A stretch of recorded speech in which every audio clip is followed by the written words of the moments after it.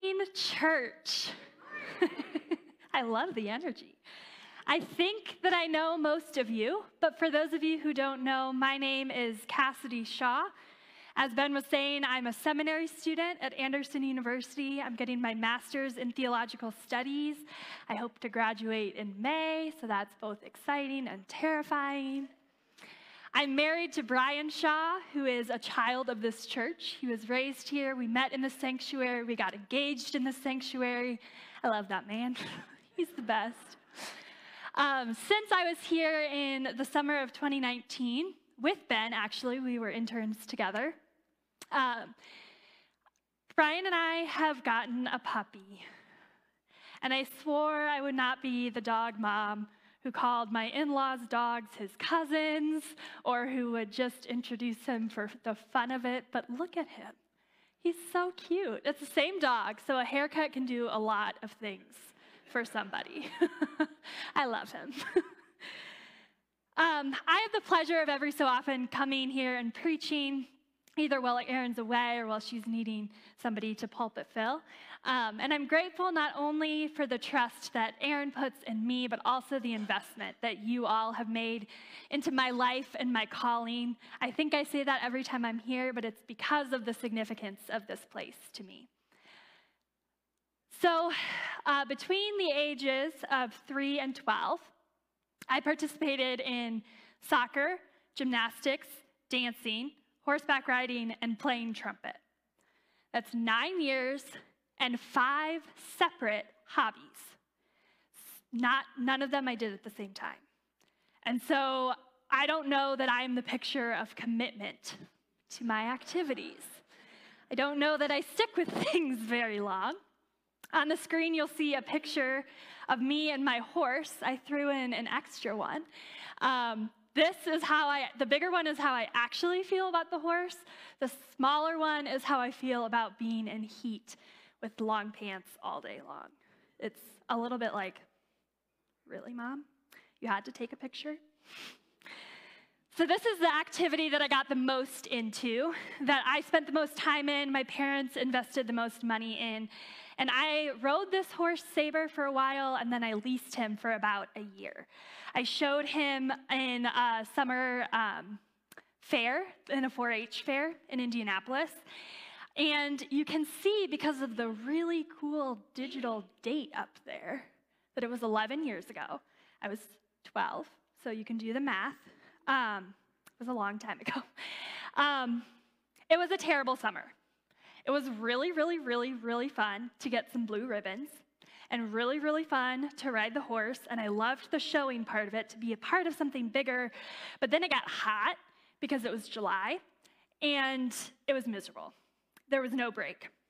I continued riding Saber through the fall, and then January. I don't know if you know this about winter, but it gets cold, and it gets dark really early. And if you don't know this about winter, you're going to have a shock in just a few months, because it's going to get cold and dark early. It's a little bit cold, or a little bit warmer in Indiana than Michigan, but not that much. So as it got cold, I started to go out in the dark and get a horse, and sometimes it was the right one, and sometimes it was not the right horse. So then I would have to go back out. And there was just one day where I was like, I'm done. This is the story of how I quit horseback riding. I'm done. I don't want to keep riding my horse because I cannot stand the cold and the dark. So my mom said, Cassidy, if you're really serious about this, you can pay me the rest of the month's leasing fees, which was about $100. I was 12 years old, so $100 was a massive amount. Or you can go just this one time. I know it's going to be really hard. I know you don't want to do it, but just do it this one time, and we can talk about it at a different time, about if you want to quit. Or you can pay me the $100 now. And I think my mom expected me to say something, but instead, I ran upstairs, grabbed a handful of babysitting cash, put the $100 in her hand, and never went back. I would say maybe I'm more committed to not doing things than to doing them. I was not the picture of commitment. I didn't run with perseverance my commitment to my horse, to myself, to my parents' investment. I let myself get distracted by the cold and dark winter, by my own comfort, instead of riding with perseverance to see my commitment through. Today, we'll be continuing in the series Learning from Legends, where we look at the great cloud of witnesses, as Hebrews 12:1 calls it, that's listed in Hebrews 11, which is sometimes known as the Hall of Faith. So as I was preparing for this, I was reading through Hebrews 12:1 in a couple of different versions, and the Message version kind of stuck out to me. It's a little bit more of a commentary, and so it sounds a little more like familiar words that we use. So Hebrews 12:1 in the Message says, "Do you see what this means? All these pioneers who blazed the way, all these veterans cheering us on. It means we'd better get on with it. Strip down, start running, and never quit. No extra spiritual fat, no parasitic sins." We have people in the sidelines cheering us on, and that's what Hebrews 11 tells us. Other versions say that we throw off the sin that so easily entangles us so that we can run with perseverance the race set out before us. So many of the people listed in Hebrews 11 who are commended for their faith are actually more like failures of faith. They're ones who didn't walk straight in the will of God, even though he did some pretty incredible miracles in them and through them. And while this can be disappointing sometimes that humans are failures, I think it gives me a lot of hope. I love and I'm so thankful for their examples of both faithfulness and failure in things that are far more serious than how long we do hobbies for. Because if I'm honest, I have things in my life, stories of faithfulness and failure in my life that are much more serious than just horseback riding. Today, we'll be talking about Joseph. Joseph is mentioned in Hebrews 11:22 for a part of his life that I've never paid attention to. We know Joseph and the coat of many colors. We know Joseph as the favored child. But this is the end of his life. And I think as we read about the end of Joseph's life, we'll find some encouragement in terms of running our race with perseverance. The verses we will read this morning end the book of Genesis, like I just said. If you remember, or if you know very much about the Bible, Genesis begins as the first book of the Bible with creation. And God creates order out of disorder and chaos. God creates from an overflow of the Trinity's community. And God creates man and woman in God's image and declares them very good. And it's this beautiful community of God and man. But today we come to the end of Genesis, where generations have come through and have lived in ways that are not reflective of their Creator, whose image is inside of them. Abraham, who pretended his wife was his sister so he wouldn't die. Isaac, who favored a child. Jacob, who stole his birthright, his brother's birthright, to become the one with greater inheritance. And now Joseph. They've been both faithful and have failed, and now Joseph's life is ending with the book of Genesis. Genesis chapter 50, verses 24 through 26 in the NLT say, "Soon I will die," Joseph told his brothers, "but God will surely come to help you and lead you out of this land of Egypt. He will bring you back to the land he solemnly promised to give to Abraham, to Isaac, and to Jacob." Then Joseph made the sons of Israel swear an oath, and he said, when God comes to help you and lead you back, you must take my bones with you." So Joseph died at the age of 110. The Egyptians embalmed him, and his body was placed in a coffin in Egypt. If we are to understand the significance of the end of Joseph's life, we have to remember the rest of his life that led to those points.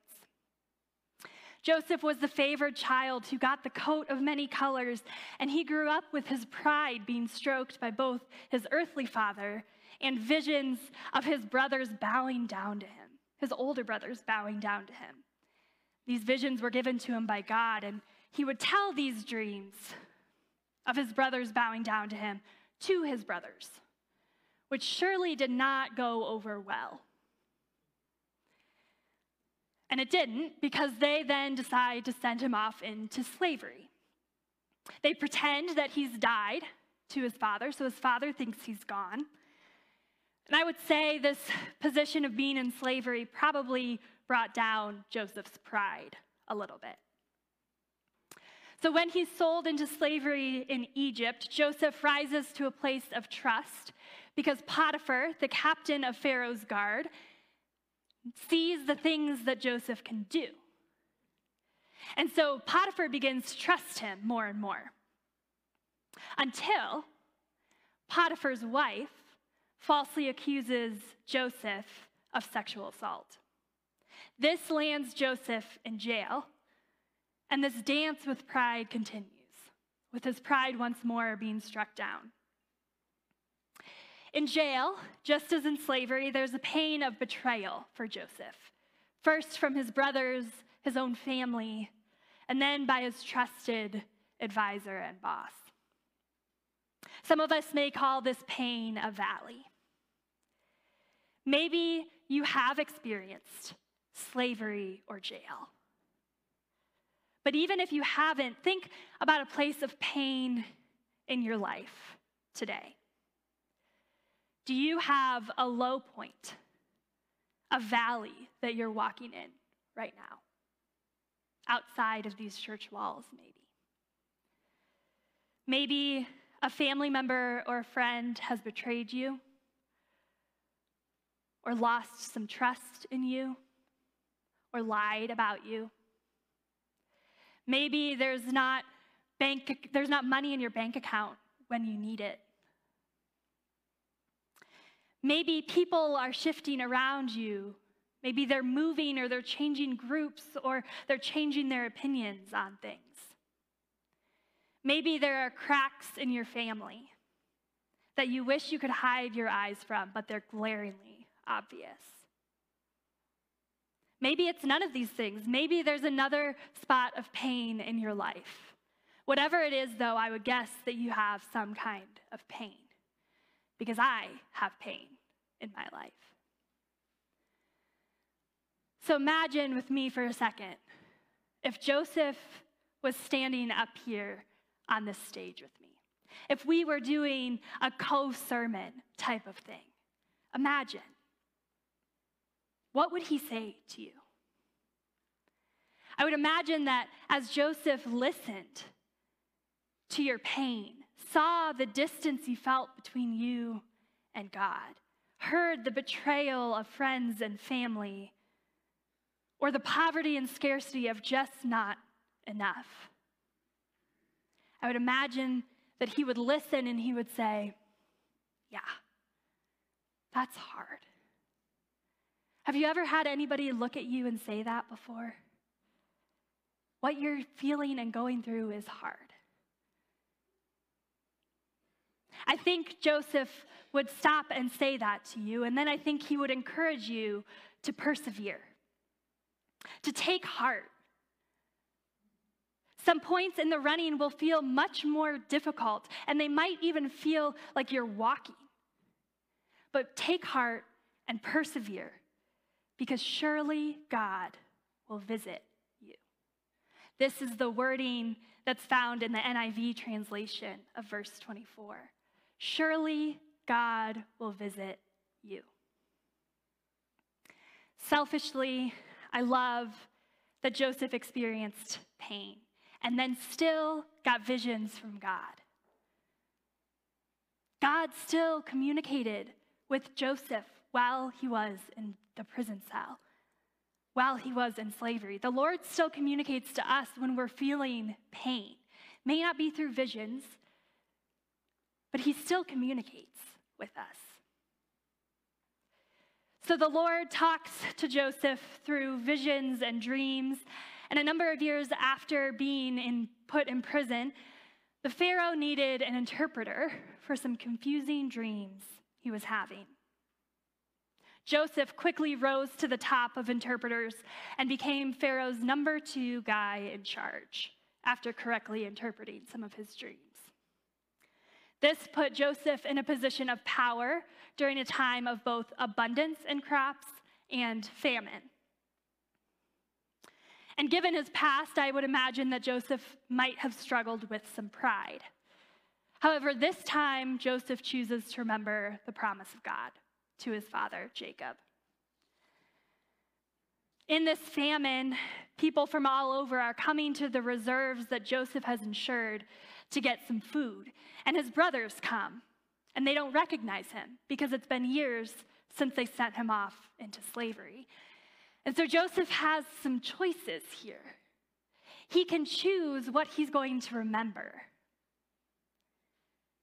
The memory of God and God's promise led Joseph to face his brothers with forgiveness, to give them their fair share of crops that they were promised. And Joseph chose forgiveness because he had in mind the long game of eternity. He remembered what God had promised to his fathers: land, establishment. As I've been thinking about Joseph, this part of his story has been the most challenging. Joseph held power and influence over not only his family and his people, the Israelites, but over all of Egypt, over all the people who had enslaved him, worked him to the bone, put him in prison. And it has me asking myself, what power and influence do I have in my life that may be distracting me from the promise and presence of God? What power do I hold that may distract me, may take me into some sins that easily entangle and need grounding in the presence and promise of God? Some of us may call this a mountaintop if we're using the valley for the pain. We're finally in a place where we can lean into our gifts. We're finally in a place that we've prayed for so long. What are we going to do with that privilege? Maybe you're a parent. I hear sometimes parents get frustrated with their kids. Maybe when your kids frustrate you, your parents too. Maybe you have the power to enforce some punishments that they have to obey, but may be unfair. Maybe you're a boss over some employees and you have the power to ask anything of them, and they have to do it because it's their job. What kinds of things are you asking your employees to do? Maybe it's something else entirely, but think of times in your life where you've been given a power or a position or some influence that you didn't ask for, that other people didn't receive. Maybe it's a job promotion. Maybe someone trusts you with some significant information. Maybe you were accepted into a school or a residency or a program. Even in your places of pain in the valley, you have power and influence somewhere in your life.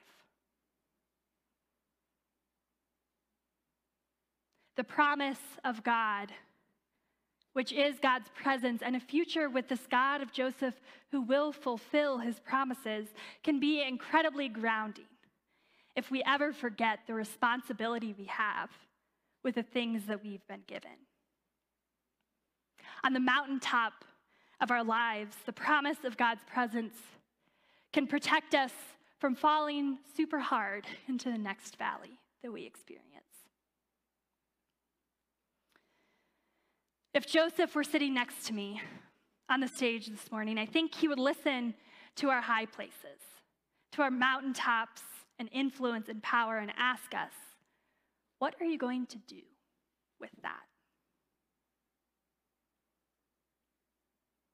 How will we throw off the sin of pride or envy or name the sin that easily entangles you?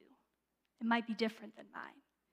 How will we throw that off in those places where we feel on top? How will we keep our eyes on the promise of God's in-breaking presence when we're not in a place where we feel deeply our need for his provision? So this is the life of Joseph, one of pride and power and pain, hills and valleys and mountaintops. What I see when I read about the end of Joseph's life, why he's commended for his faith all the way in Hebrews 11, is a confidence that the Exodus will happen, that the people will be established hundreds of years before it actually happens. That Joseph is sure that the Lord is faithful. Joseph says, "Surely God will visit you." And Joseph says this when he wasn't with Abraham, who received the promise of a people and a land. And he won't be with Moses when Moses picks up Joseph's bones and takes them out of Egypt. And Joseph is not going to be with Joshua, who in the book of Joshua takes over the promised land and starts establishing the people. Joseph's in this weird place of limbo, and yet still, in the pain and the power, hills and valleys, Joseph remembers the promise of God, that God will visit the Israelites. Walter Brueggemann defines helpfully the idea of a visit of God as an Exodus-ending presence of God. And as I've been thinking, there's a couple other things I've added to that. The Exodus-ending, in-breaking presence of God in history, in our world today. As I think about Joseph, I wonder how he remembered the promise of God's visit throughout his lifetime, how he got through the struggles and the celebrations, and still in these last moments was so centered on God's faithfulness that he neither received nor would see fulfilled. And I wonder if he persevered in his race so well because he knew the stories of the times that God had shown up, that God's presence was especially felt in his ancestors' lives. And I wonder if we too can persevere when we remember the stories, both our own and others, of God's Exodus ending in breaking presence of God. That's part of the importance of the Bible. That's one of the many, many gifts of the Bible is we have stories of human failure and God's faithfulness that we can tell when our sin begins to entangle us. In the book of Genesis, the Exodus ending presence of God begins with creation. And at the end of Genesis, God's presence is a promise for the ending of slavery. For the Israelites, this presence of God was found first in the desert, then in Canaan, the tabernacle, the Ark of the Covenant, the Holy of Holies in the temple in Jerusalem. This Exodus ending of God is a literal exodus, God bringing the people miraculously through the Red Sea, impossibly, and providing daily what they need despite so much sin, so much doubt, so much turning away and sin that entangled the Israelites time and time again. And then he ended the Exodus. God was faithful to the Israelites. And friends, we are here today in Alma Church of God, both the building and the people, because there is a further Exodus ending of God. Because this world is not our final home, but it's the one we're living in right now. Because Jesus, God in flesh, came to earth to dwell among us. Jesus came, mysteriously fully God and fully man, to make known the will and the kingdom of God, to heal, to give worth and salvation to those who are unseen to show what rest in the midst of a crazy life is, to call people to a higher way of life, to bring meaning to meaningless traditions, and to bring all peoples into the kingdom of God. This Jesus lived, died, resurrected, and ascended, fully God and fully man. Again, such a mystery. And this, friends, is our story. In the power and the pain and the valleys and the mountaintops, that we have a God who enters into our lives to end our exodus, our slavery, our separation from God. These are the stories we tell when we don't see where God is, when we can't remember who God has been to us. We tell the biblical story because it is our story. Surely God will visit us. God promises to break into our story, into our history, not ours only on an individual level, but ours as a church body, as a Big C church body over place and time. When you are in a valley place of pain, may you remember that God enters in even when everything doesn't go your way. When you are in pain, you are not alone. And when you're on the mountaintop of power and influence, may you remember that the good God enters in for the forgotten and the unforgiven. And we are called to step in the same way. One of the primary pieces of the story of this promise of God that we know of as the people of God, that we need to be reminded of, to continue to remember in every situation of our lives, is the posture of Jesus near the end of his life. Jesus himself gives us a way to remember him and his story together with the rest of the Big C church over place and time. And this is called communion. 1 Corinthians 11 tells us the Lord Jesus, on the night he was betrayed, took bread, and when he had given thanks, he broke it and said, "This is my body, which is for you. Do this in remembrance of me." In the same way, after supper, he took the cup, saying, "This cup is the new covenant in my blood. Do this whenever you drink of it in remembrance of me." For whenever you eat this bread and drink this cup, you proclaim the Lord's death until he comes. Surely God will visit us. Friends, as Ben said earlier, here at Alma First Church of God, we practice an open communion, which means that anyone who believes in Jesus Christ as Lord can partake. Our servers will come down the aisle in just a moment, and as the plate is handed to you, make sure to grab both cups for both the bread and the juice, and hold on to it and take a moment to center your heart. We'll partake together in just a moment. But give thanks to the Lord for who he is when we do not see it. Remember his death until he comes again. Let's.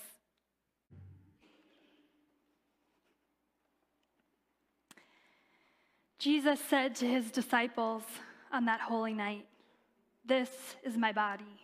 Take and eat." Jesus said, "This is my blood. Take and drink." Would you pray with me? Lord, we are grateful for the history we have that shows who you are. We are grateful for the promise and assurance that surely you will visit us. May we be open, and as we declare your death until you come again, we confess the times we turn from you, and we accept your victory on our behalf. Amen. Brothers and sisters, as you go from this place today into your valleys and your mountaintops, may you remember that the Lord will visit you, that surely he will come alongside you in those moments. And may we cling together to the stories of God's faithfulness, together as a church, reminding each other to run with perseverance in the same way that Joseph ran his race with perseverance. Now will you join me in saying our final word together? And our God will meet all our needs according to the riches of his glory in Christ Jesus.